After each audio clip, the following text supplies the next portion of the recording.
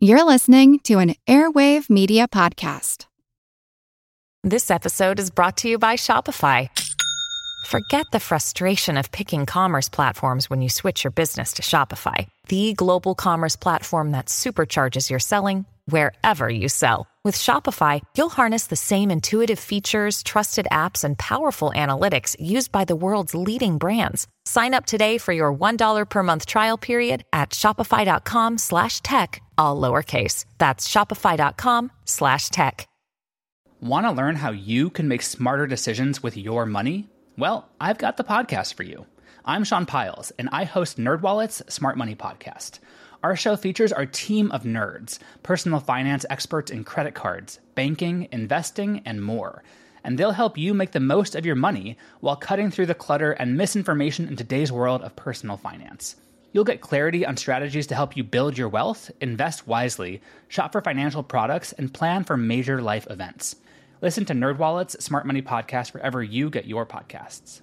I'm Joe Saul-Sehy. I'm Jen Smith. You're listening to the Earn and Invest podcast. And you're listening to the Earn and Invest podcast.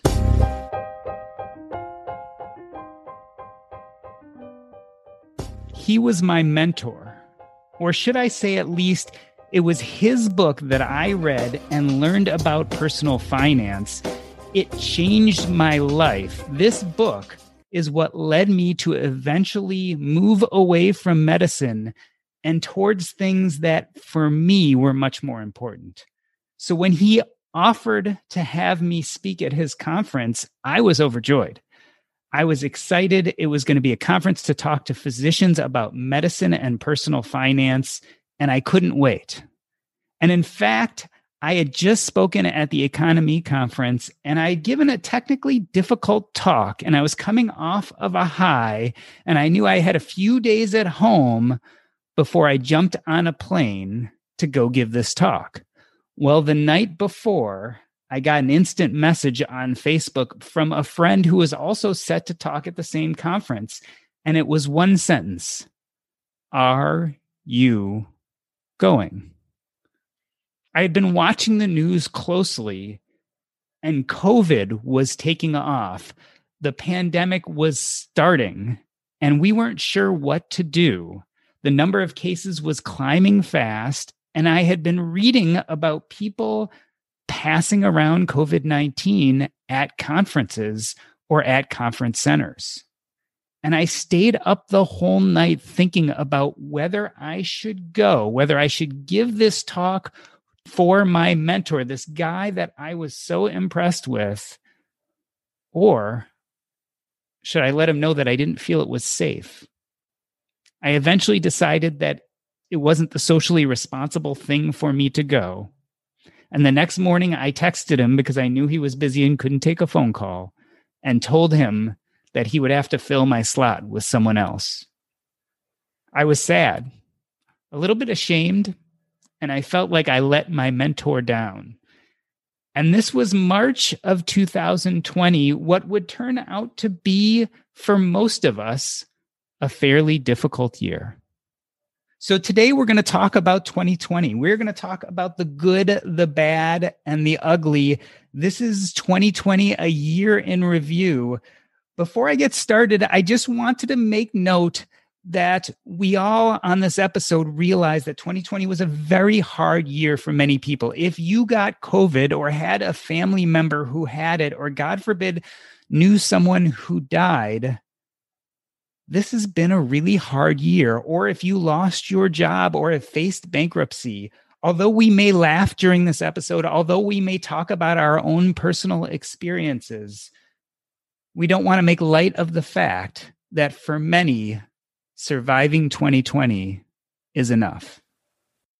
And speaking about the good, the bad, and the ugly of 2020, where do you plan on getting your financial advice for 2021?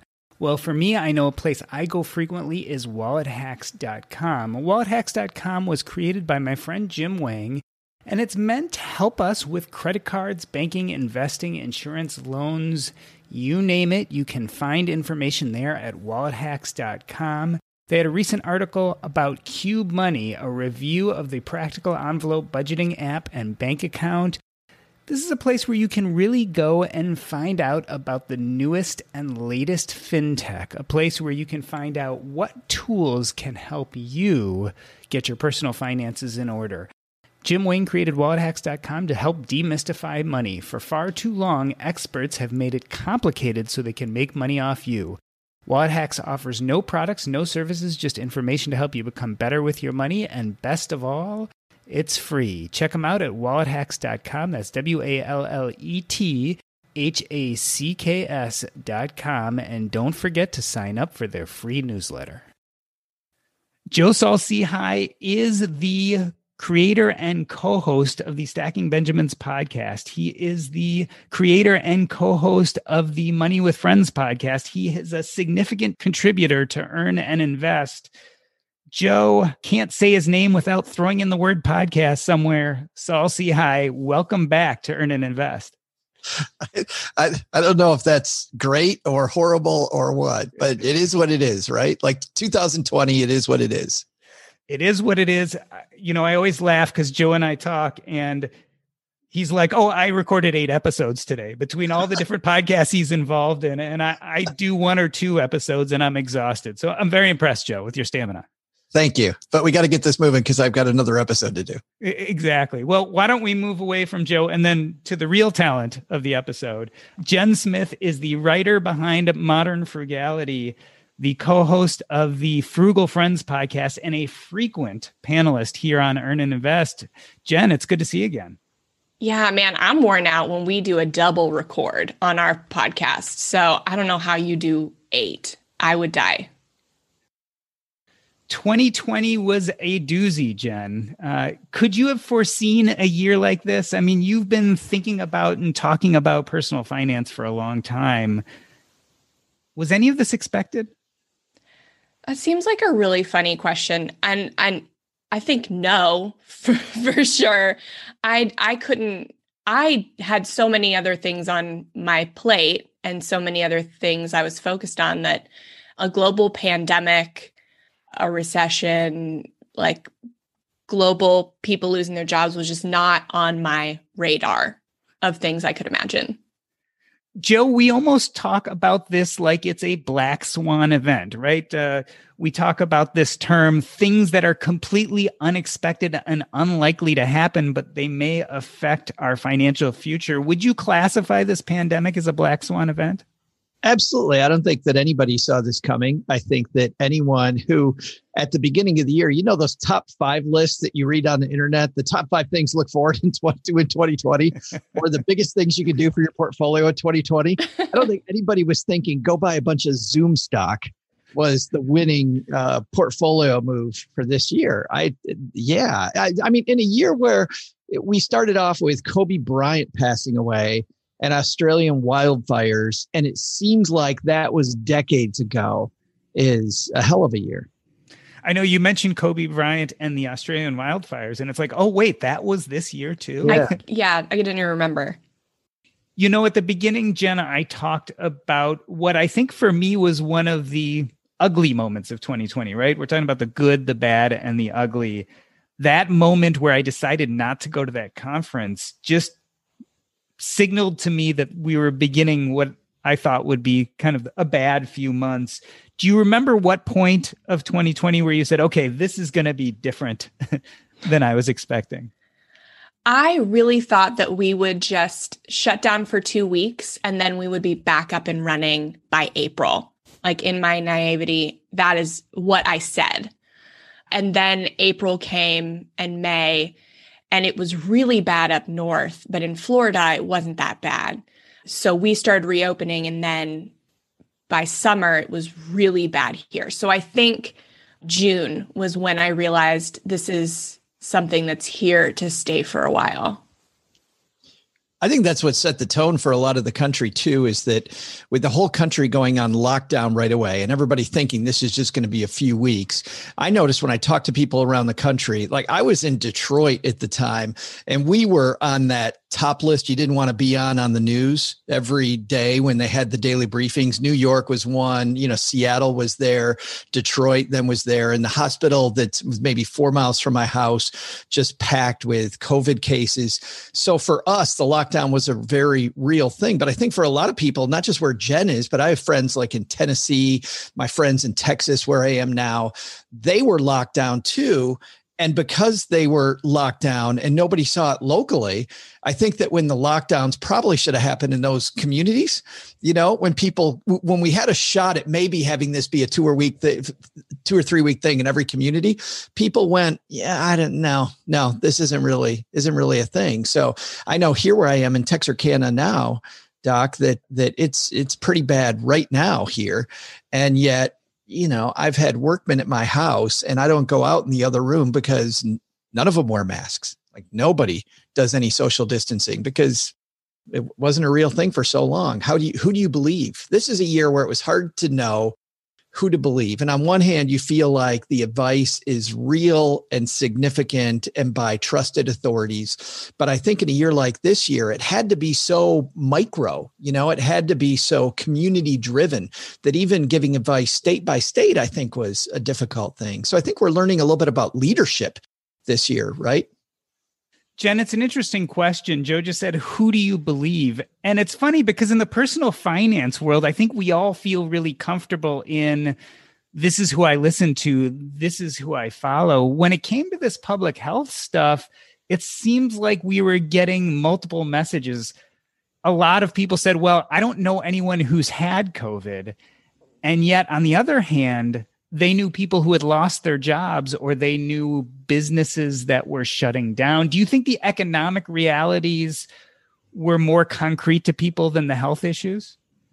To maybe in the personal finance community, I think where we think more about the economy and money than the normal person. But I think outside of this community, I think it was more the work and income that was, and then the health. Like I think for us, we just saw like stock markets up and down, and we see, going into trillions of dollars of debt with like second and third stimulus package options, and people are just seeing their friends dying, and I know a lot of my in-laws like work in hospitals, and they're finally starting to see people die, whereas before they were not. So I think now it's more on the health front.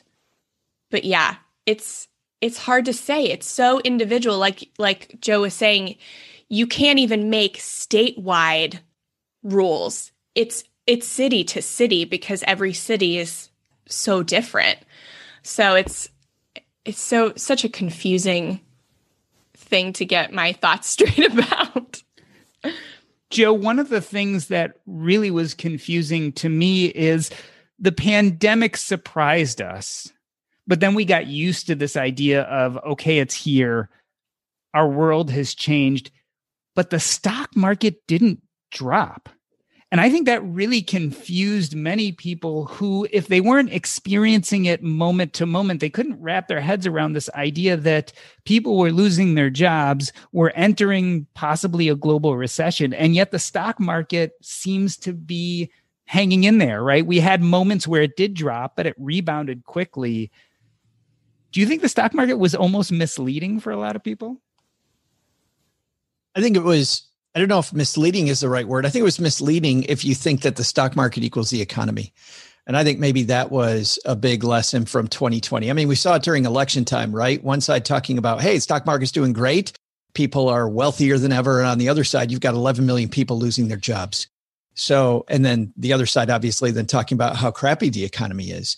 So if you're only looking at half of that lens, you either think it's absolutely horrible or it's great. But the divide that we've talked about for a number of years between good and bad and haves and have-nots, really showed itself in those two arenas, people having jobs and people not having jobs versus what's going on in the stock market a lot in 2020.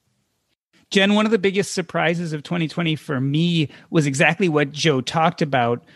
When we talk about recovering of the economy, they've been using this term K-shaped recovery, which means obviously that those who are kind of at the top half, who had a lot of stocks and bonds, who own businesses, those people did really well and recovered very quickly, whereas those people who were barely surviving to start with have been really hit by this economy.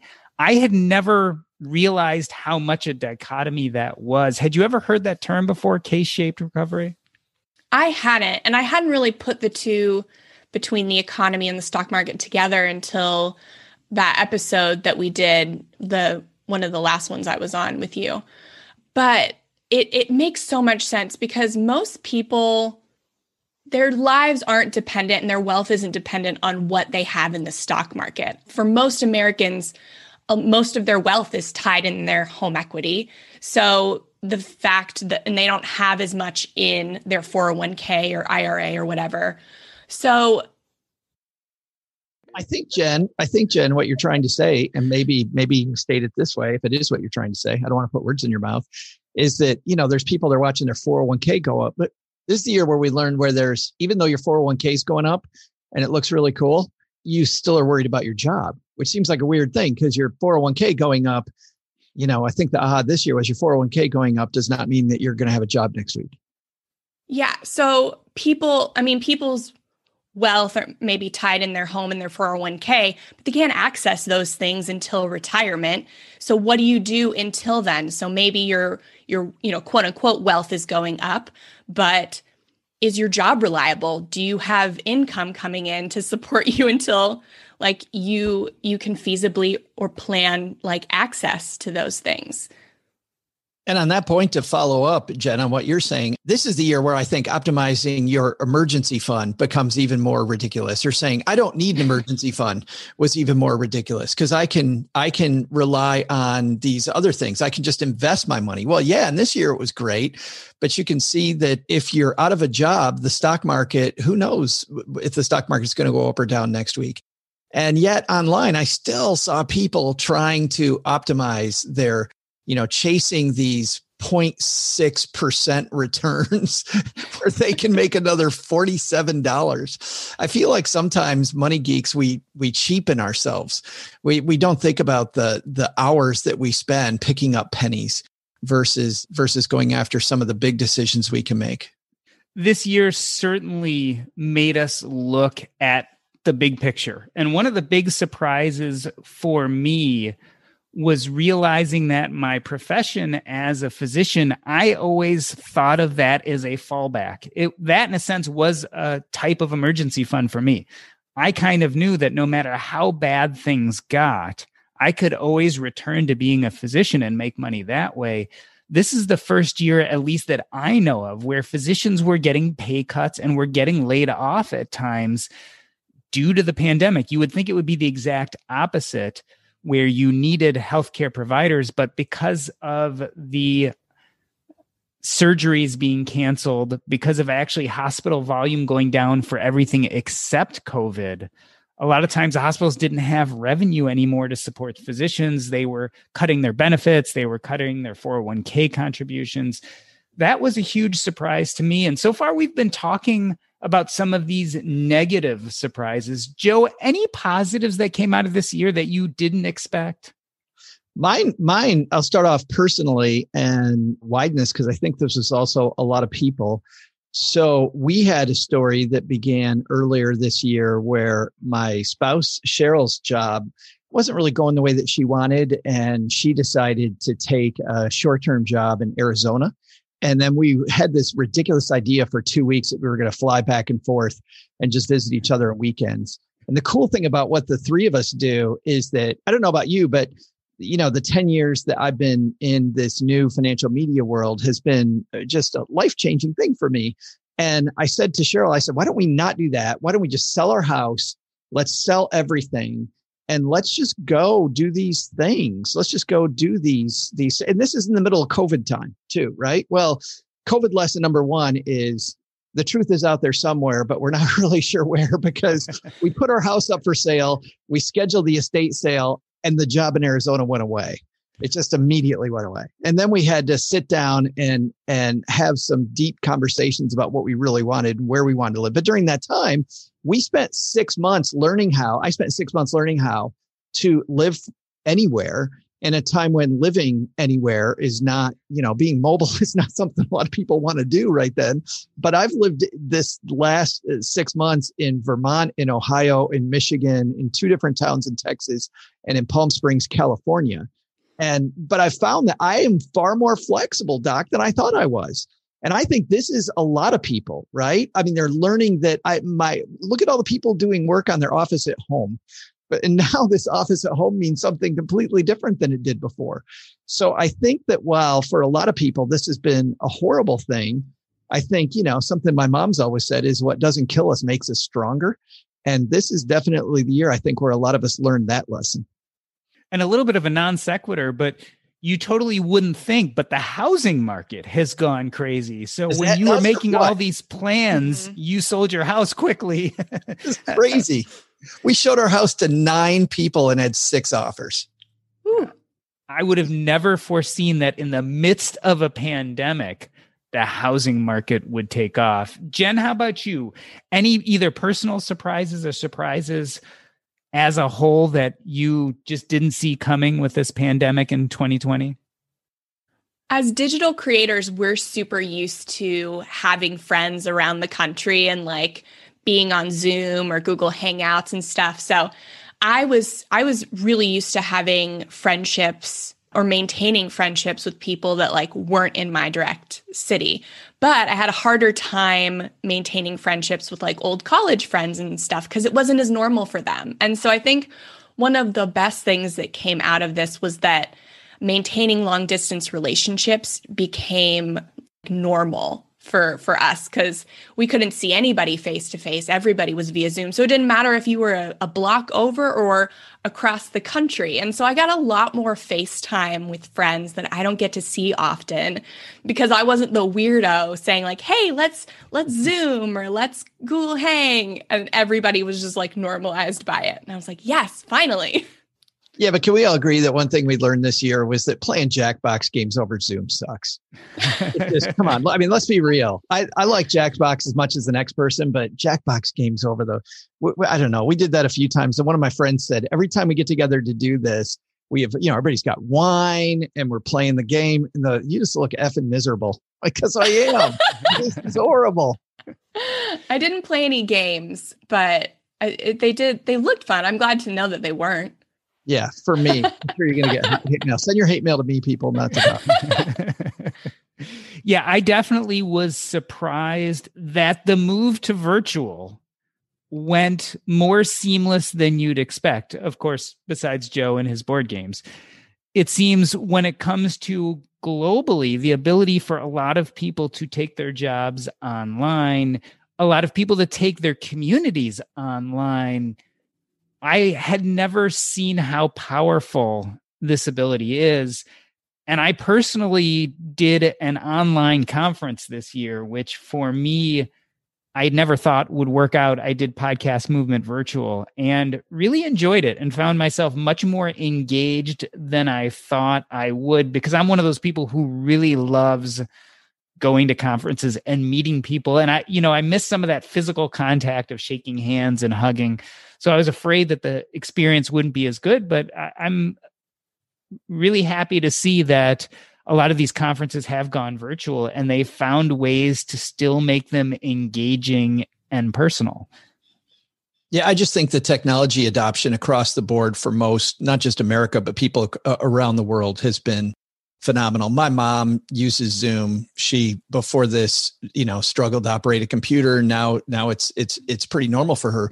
What's interesting to me is, and this is just a colloquial story from my co-host OG on Stacking Benjamins, his great grandmother alive during the 90s would tell him stories about the pandemic. She was alive during the 2018 pandemic and died in the late 90s, I believe. But she told him that one of the things that came out of that 1918 pandemic was widespread phone usage. that people would say, why the hell do I need a telephone? I can just go down the street and talk to Harry. I could talk to Jen whenever, whatever. But during that pandemic, but no, we're going to install a phone, Martha. I think getting the phone might be a good idea now. So maybe it's the same for Zoom and Teams and Slack and all these things that we're seeing a lot more usage of today. What you're really talking about is a change philosophically in how we look at the world with the pandemic, from seeing people in person to talking on phone. I know that this 2020 has changed my philosophy on a few things. One, as I said, the idea that my job was bulletproof is gone. The idea that you didn't have to worry about an emergency fund as much, I definitely am now much more of a strong advocate for it. The other idea that I think a lot of us held, even though we don't always want to admit to it, is this idea that everyone can reach financial stability, that everyone can reach this strong financial place. And 2020 showed me that for some people, it is a continuous struggle. And it's not just as easy as following these 4 steps that we love to put in our blog post. Jen, tell me philosophically, has anything changed for you because of 2020 and your feelings about personal finance? First off, I'm so glad to hear that more people are kind of expanding their view on the attainability of wealth. I still think it's attainable to grow your wealth, but I think some people had this understanding that anybody could reach retirement in their 30s if you worked hard enough and you were frugal enough, but it's just not the case. I really enjoyed seeing more people advocate for diversity in personal finance and across the board. I know, I have personally been held accountable for lack of diversity on our show. And it's something that's challenging, but I think if you're not being challenged, then you're not growing as a creator. And so, and the fact that we have listeners that will challenge us means that they love the show and that they want to see it, be all it can be. And so I love seeing that in every industry, that there's more of an emphasis on it. Joe, I feel like we were hit from all sides this year. In 2020, we had health problems with the pandemic. We had economic problems with the recession. And then we had social justice issues, and they all came to play at the same time. Has any of this changed your philosophy about how you look at money and finance? No, it actually hasn't changed my philosophy, but it made me very hopeful that this year that we're having these in-your-face conversations about how we can learn from people who are different than us versus people who are alike us, and certainly this year wasn't fun when it comes to that, but those conversations can be fun, and hopefully that's the next thing. That's what I'm hoping for. I mean, I've been hoping that since we started Stacking Benjamins. My goal is to have a circus of a show, and I don't want to do a commercial for my show here. But I've always thought that if we can on Monday bring you something that is, one group of people can identify with, and then on Wednesday, a different group of people identify with, the people from Monday will stick around for the Wednesday show and then the Friday show, and they'll get to meet people that aren't like them. And they'll find out how cool it is that when we actually let our meat and potatoes touch each other, it's make good taste, I don't know if that analogy works, but we're going with that one. But you're going to use it anyway. Like fine cheese or something good, but that's maybe a bridge too far. One of the things I definitely love about Stacking Benjamins is you're able to handle some of these very difficult conversations with humor. And maybe that's one of the big takeaways from 2020 is that we can be both incredibly serious and also be humorous at the same time, and that those two are not contradictory. I don't think that it has to be in your face. And don't get me wrong. I think this year it kind of did need to be in your face a little bit. I think there's too many people that still don't get that. And I'm also sadly, even though I'm optimistic and I'm hopeful, there's still a piece of me that says that too many people still don't hear that message. So we still have a lot of work to do there. And some of the sadness that I have about, the fact that nobody really listens to any of us collectively.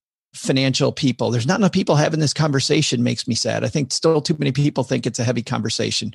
You take Dave Ramsey, colloquially has between 1 and 2 million listeners per episode and is the bajillion pound gorilla in our space. You take his show, Jen's show, Doc, your show, Stacking Benjamins, Choose FI, Bigger Pockets Money, How to Money, Journey to Launch, Brown Ambition. Take every show that we all know, and we maybe reach 4 or 5 million people. And the United States is over 330 million people. Nobody's having these conversations yet, that we still have so much work to do, which, by the way, I prefer to look at the glass as still half full, though, that there's still a lot of people that can hear this message, and a lot of people can have the wake up call. It always makes me excited when I see somebody in some Facebook group go, I just discovered XYZ podcast and now I'm completely hooked and I've changed my feelings about money. And that's always fantastic, but we got a long way to go.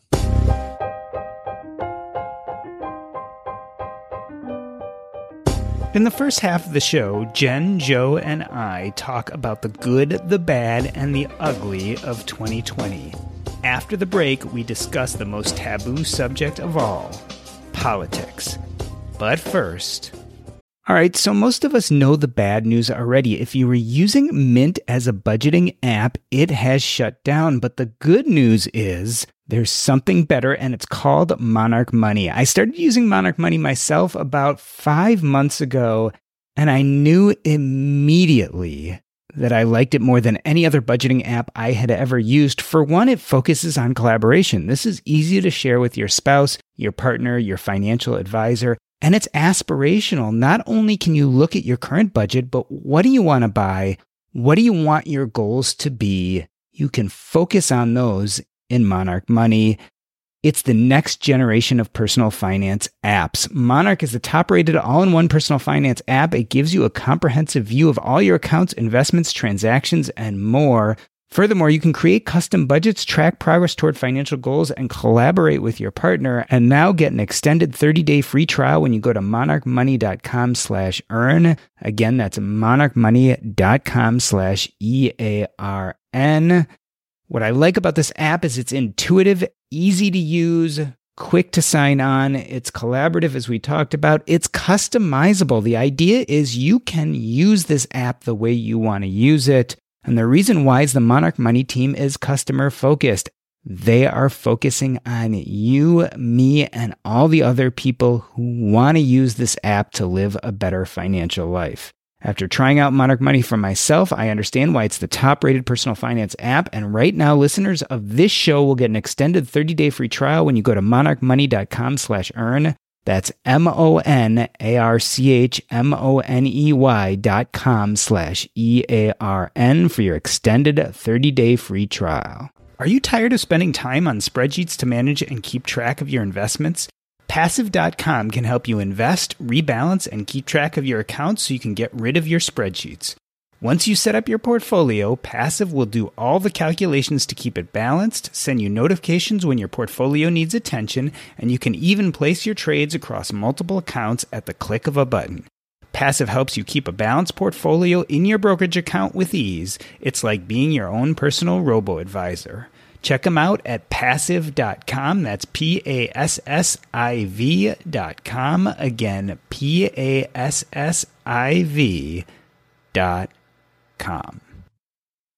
Jen, speaking about 330 million people, where maybe only a small percentage of us are busy talking about personal finances, what everyone seems to be talking about is politics. And I can't separate out. Really? Where? Exactly. I thought you were going to say the Queen's Gambit, because that's what I'm seeing. That's what I'm talking about. the Queen's Gambit was pretty good. But politics have colored probably everything we think about 2020. Do you think it's affected us in our discussions about personal finances? Have politics even entered this realm? Always. I mean, everything. Politics touches everything. And if you don't believe that, then you're probably living under a rock, unless that rock is your home and you've been quarantined there, and then that's fine. but it touches everything. I think everything we've gone through in 2020 has to some extent like impacted itself. But I think so we've been talking a lot about how like this is the most divisive election and how crazy politics are. And yes, but I feel like it gets that way every 4 years. We say that every 4 years, and then it takes us 4 years to forget. And then we remember the next election year. So I can never imagine how it could get worse in 4 more years, but somehow always manages to. So yeah, it's been an interesting year for politics because it hasn't been as, I think we would have seen a lot more of it for longer if we weren't dealing with issues of pandemic and racism. So it'll be interesting to see where we are in 4 more years. Joe, was there a big exhalation after the election was over, not based on who won or who didn't win, but just on this idea that we can maybe move on and start trying to repair our country? You know, I would love to say yes, but no. I know there's already people gearing up for 4 years from now. And I already know that we do politics, sadly, not based on ideas, but based on what team we're on. And politics, like it's a football game, I find personally kind of disgusting. And I feel like the political networks, I mean, they're not even news networks anymore. They're political networks. The political networks propagate that. They talk about somebody is an X fan versus a Y fan. I can't talk to my friend anymore that I used to like because they're a fan of the other side. This isn't a football game. And no, sorry. We learned nothing from 2020 in this space, I think. No. Joe, if you peruse Facebook or Twitter, you will see a lot of people in the personal finance community talking about one politician's policies being more fiscally responsible than the others. We've had people who complain about, one candidate is going to push taxes where another is more business friendly. How important do you think political elections are to the personal finance world long term? Do you think there are major consequences from this election and what's going to happen in the future? Nope. The Hartford had a great study that came out showing that all of our preconceived notions that one group in power versus another historically have not borne out. That has not been the case. And so all the rhetoric that we hear historically has not been worth the time that people spend arguing about it. I really espouse Stephen Covey, 7 Habits of Highly Effective People. And one thing he talks about are these 3 pots, right? There are things that we can control. There are things that we can control and influence, and there are things that we can neither control nor influence. We can certainly influence elections by voting, but I feel like people spent a lot of time lately, just a lot of time. And I see this with close family members, and it makes me sad that they spend most of their time dealing with that pot 3 stuff that I can't really control, can't influence, instead of the stuff that we can. I don't even remember what the original question was, Doc, because it just this whole topic makes me so sad. Because it's not a football game, and we don't verify facts. Studies also show most of us get our facts from Facebook. Not great. But like we're so turned off by the news that we go to Facebook, which is worse. But it's actually the same thing. You think about this. If we go back to financial terms, in the financial world, I used to think that unbanked people didn't work with banks because they were kind of dumb, and then I learned over time studying this more in depth that people that know this, people like a woman named Carol Rollini, who wrote a great book a few years ago about banking at the bottom of the pyramid. And the bottom of the pyramid means people who are really poor have figured out that banks charge them tons of fees and tons of, a small account fees because they don't have a normal paying job. So they don't have direct deposit. So now they have to pay these fees on their checking account. Fees because they have these issues that really rich people don't have. And they take all the money from those fees and they give tons of stuff to people at the top that really don't need the stuff. And by the way, that's not let's go tax the rich. I'm definitely not talking about that. But what I am talking about is these people aren't as dumb as as I thought they were. They actually go to a payday lending place because they know they're being hosed. They're not being talked to by somebody who's smiling at them, as they walk in the door and then thrusting a knife in their back as they leave the bank. They know they're getting hosed, but it's a much better way to live life. And I feel like that's some of, in financial terms, what we're dealing with here. Yeah, it almost brings up the term empathy. I feel like what 2020 also taught me is it's really hard to know what someone else is going through or what their struggles are unless you're walking a little bit in their shoes. And I think with the banking example, you only know if you're actually stuck in their position and seeing how you're getting hosed on all these fees. It's definitely been a wake-up call, I think, for a lot of us. This year, man, I'm being a downer all of a sudden. I came in here so optimistic, but also 2020 showed me how broken I think social media is, right? I mean, social media definitely needs some fixing. And I don't think that the government oversight stuff, where they bring Jack Dorsey in and have him talk to a bunch of senators that don't even use Twitter. I don't know that that's going to help, but I do realize that this, social media showing me what they think I'm going to like, and showing me really in a lot of ways less diversity, right? Just things that agree with my opinion and cement my opinion and make me feel like everybody else feels the way that I do, makes it so that when I find somebody who is a little different and has a different point of view than I do, to your point, Doc, I'm bewildered. I have no idea why anybody would think that way, because all day I'm online with the entire world on social media. Nobody thinks like you do, idiot. So you must be a complete moron. And now we're going to fight on social media, which, by the way, helps every time. I don't know about you, Jen, but whenever I try to change somebody's mind on Facebook, they go, "Oh, thank you." And then we come to some agreement in the middle, right? Isn't that what happens? Absolutely. That's what social media is for. It's so funny you say that, because I was watching the news for, the 1 week of the year that I watched it. And there was a guy say that they were interviewing, and they were like, why do you think this candidate isn't going to win? And he's like, I don't know a single person in my life that voted for this candidate. I don't know a single person. And so, but they were like, well, don't you think maybe people you don't know voted for them? And the person was like, no. And well, that can't just be around you. That he has to mean social media. Yeah. And half the country. I mean, for all of us, how despondent were you, no matter which way you voted, that half the country voted the other way, right? I mean, I don't know about you, but I was like, half the country believes this crap. I can't believe half the country believes this. It's insane. It was really eye-opening for me because I got rid of most of my personal social media accounts a long time ago. So the only social media accounts I have are connected to Earn and Invest, and my persona is Doc G, which means that sometimes the people I follow or who follow me have a very radically different political leaning than I do, or that I'd be surrounded by if they were personal social accounts.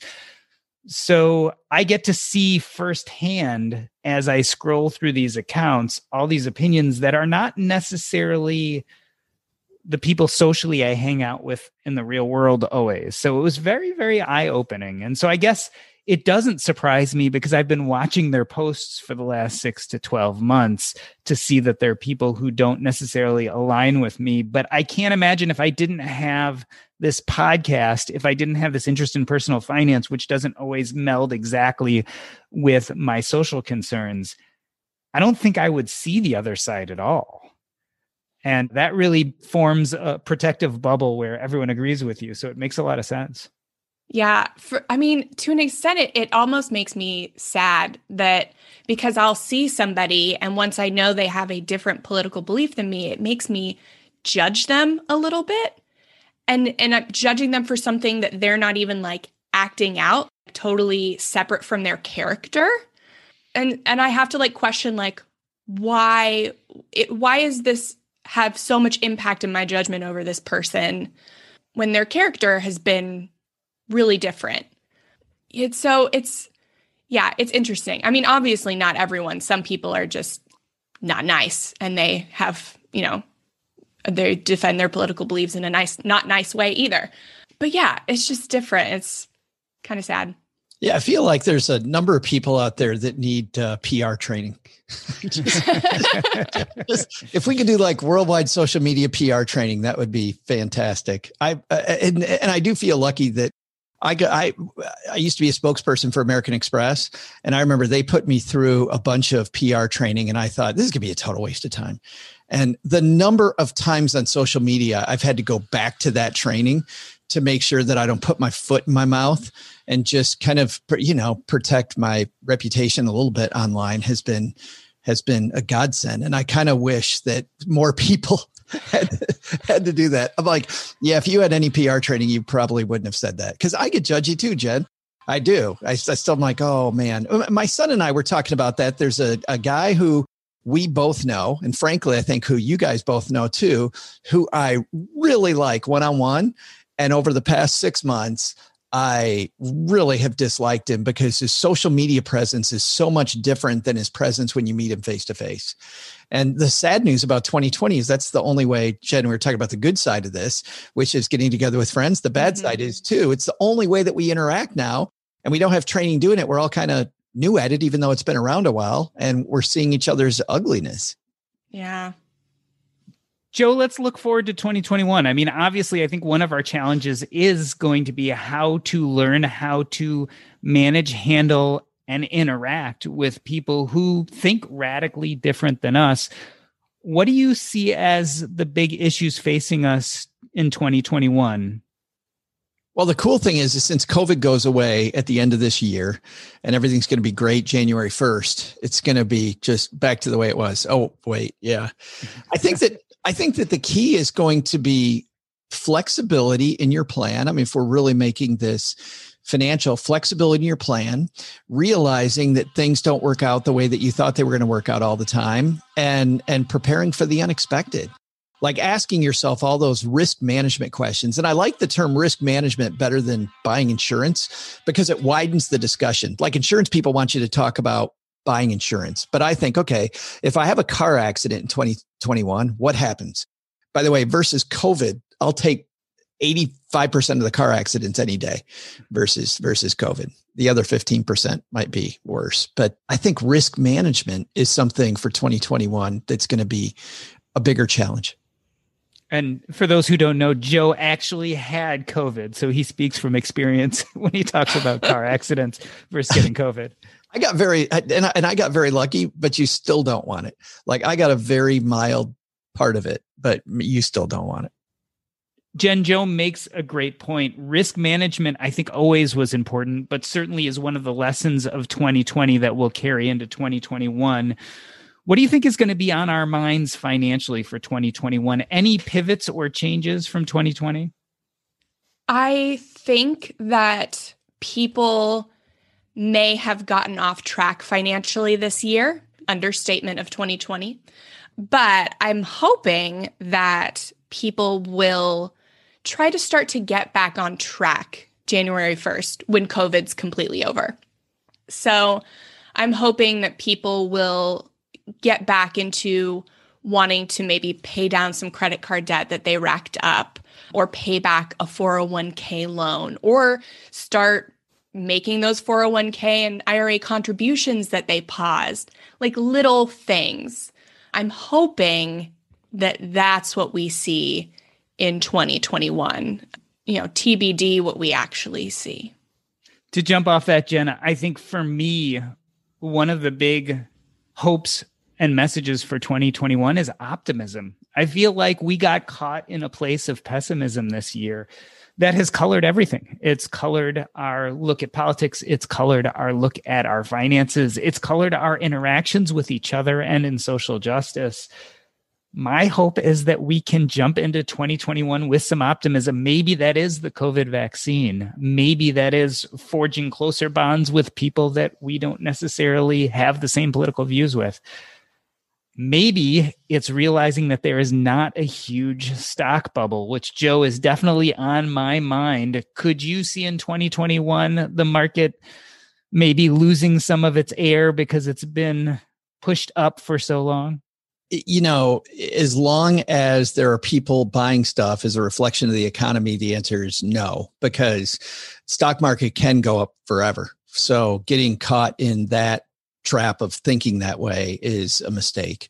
But also thinking that the market can do whatever the heck it wants to at any time is I think, a great way to go in. I don't think people, Doc, to your point, I don't think people have enough fear of the stock market. And I think going into any year with some fear that the stock market might go poorly will mean that in 2021, let's think optimistically, like you were talking about, we'll go in with what's called an investment policy statement. Investment policy statement, something that professionals use. It says, this is what I'm going to do to manage my money. It's not reactionary.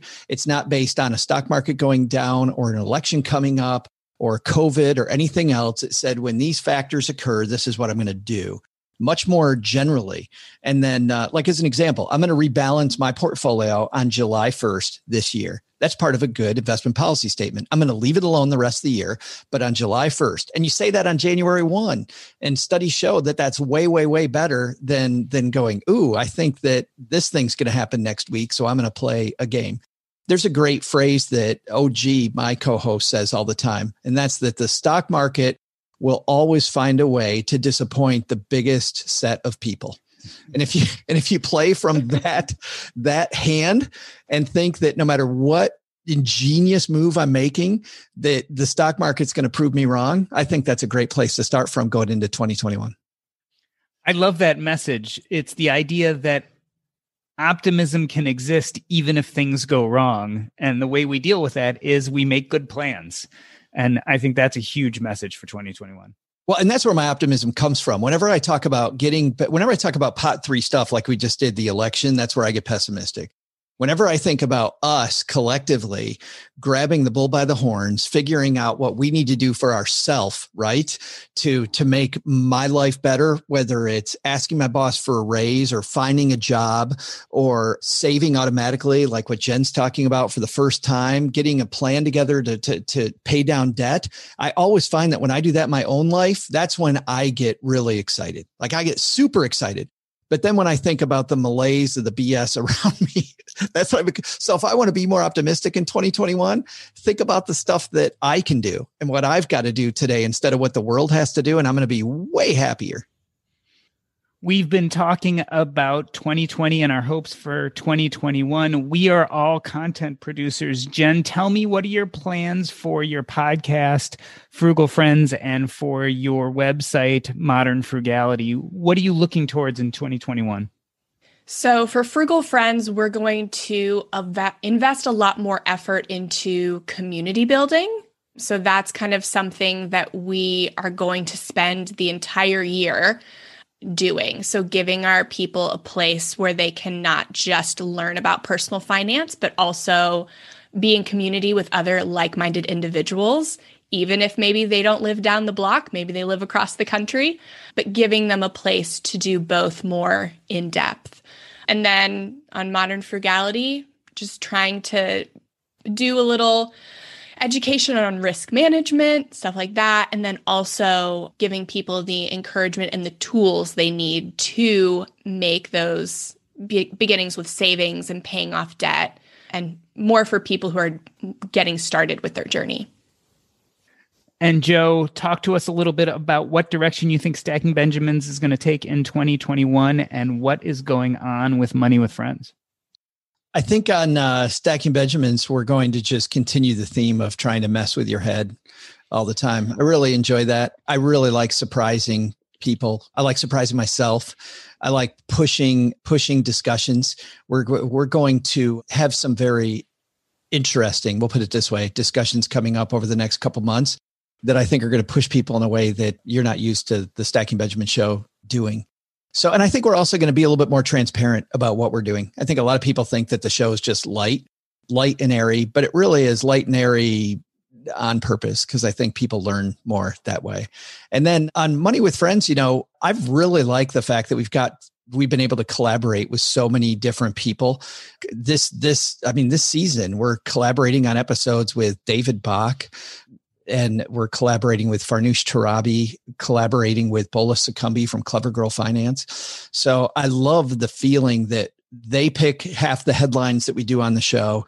Bobby Rebell and I pick half the headlines, and it gives it this also mess with your head kind of thing, where just because we talk about something on Monday, we're probably going to talk about something different on Tuesday. I think in 2021, though, we're going to get away from the financial sphere, not because I don't like what financial people have to say, and we're definitely still going to talk finance, but I really like it when we have people on talking finance that aren't from the financial world.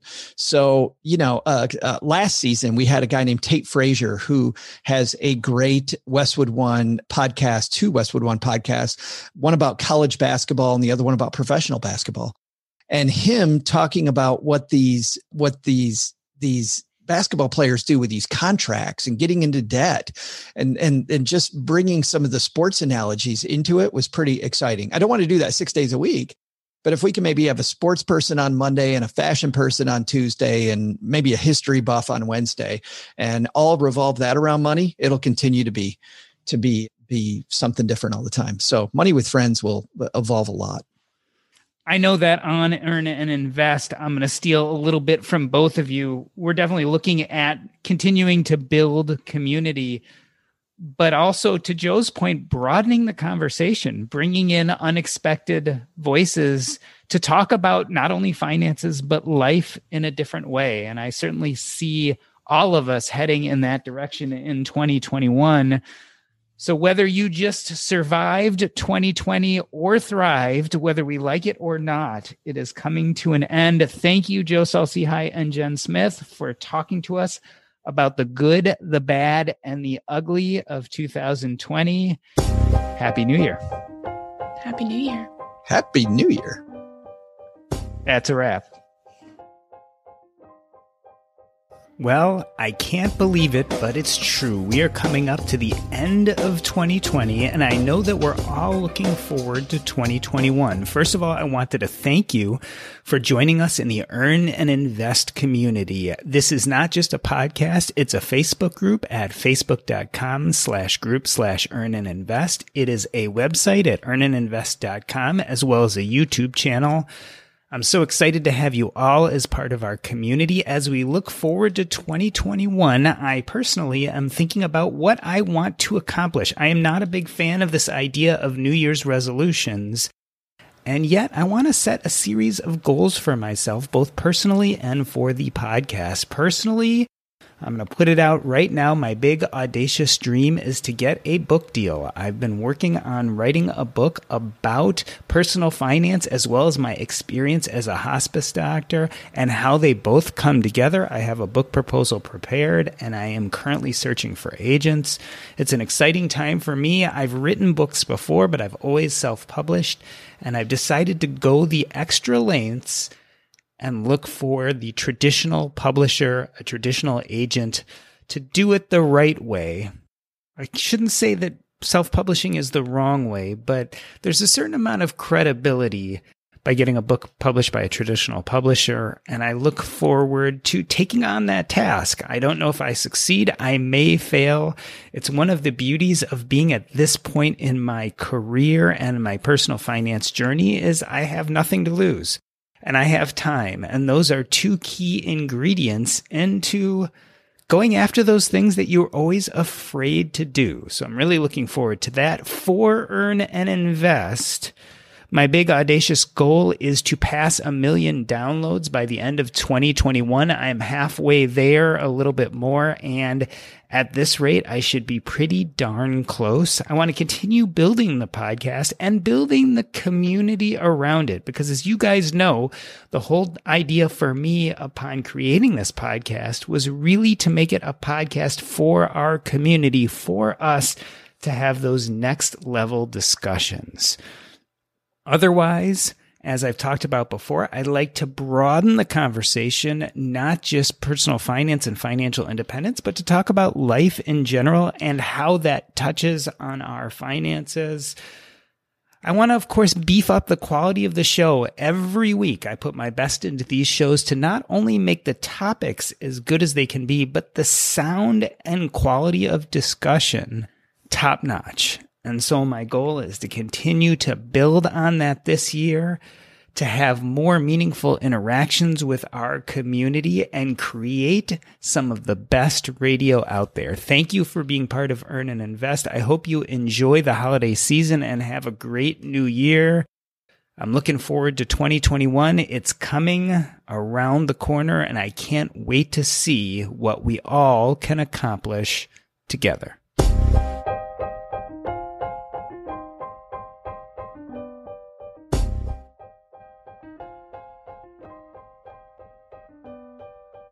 Hey. Woo! 2020, man. I know. It was hard because with that conversation, like, you don't want to totally go negative, but that also was somewhat of our reality. Like, it was a little bit of a negative year. I shouldn't say a little bit. It was a negative year. It was a dumpster fire. Crappy things happened. Yeah. We should have used the term dumpster fire somewhere in that show.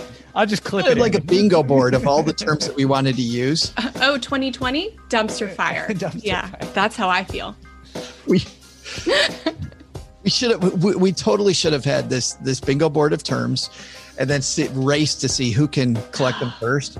And if somebody yelled bingo 3/4 of the way through your episode, maybe we do that. Maybe we do that for Frugal Friends.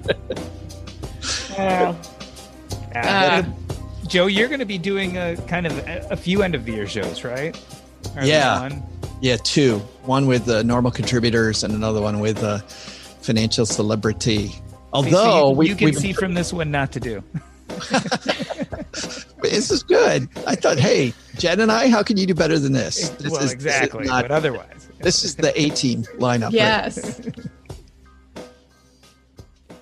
Different. I'm done. No problem. Nope. I'll cut it out. Yeah, that's not going anywhere. No problem. So one. I was just trying to say that there's a middle class. There's somewhere different. There's a middle. There's a middle. Forget about it. Don't worry. I spilled my coffee on me this morning, so I only had half a cup. I'm trying to get the most difficult, complicated questions to throw out. I think. As a longtime foreign correspondent, I've worked in lots of places, but nowhere as important to the world as China. I'm Jane Perlez, former Beijing bureau chief for the New York Times. Join me on my new podcast, Face Off, U.S. versus China, where I'll take you behind the scenes in the tumultuous U.S.-China relationship. Find Face Off wherever you get your podcasts. The corporate world is like the ocean. It's alluring, but it's also full of deadly creatures that can shred you to pieces. It becomes kind of like a Game of Thrones political arena where everyone's trying to murder you to get your job. My family doesn't come from corporate background, so I didn't have any sort of guidance in that. This is not your typical work podcast. Sometimes you need to be empathetic. And then there are times that you ask for input, but you don't really give a shit. Listen to the Ambie Award-nominated podcast, Surfing Corporate. Stretch opportunity? What is this, yoga class? Get out of here.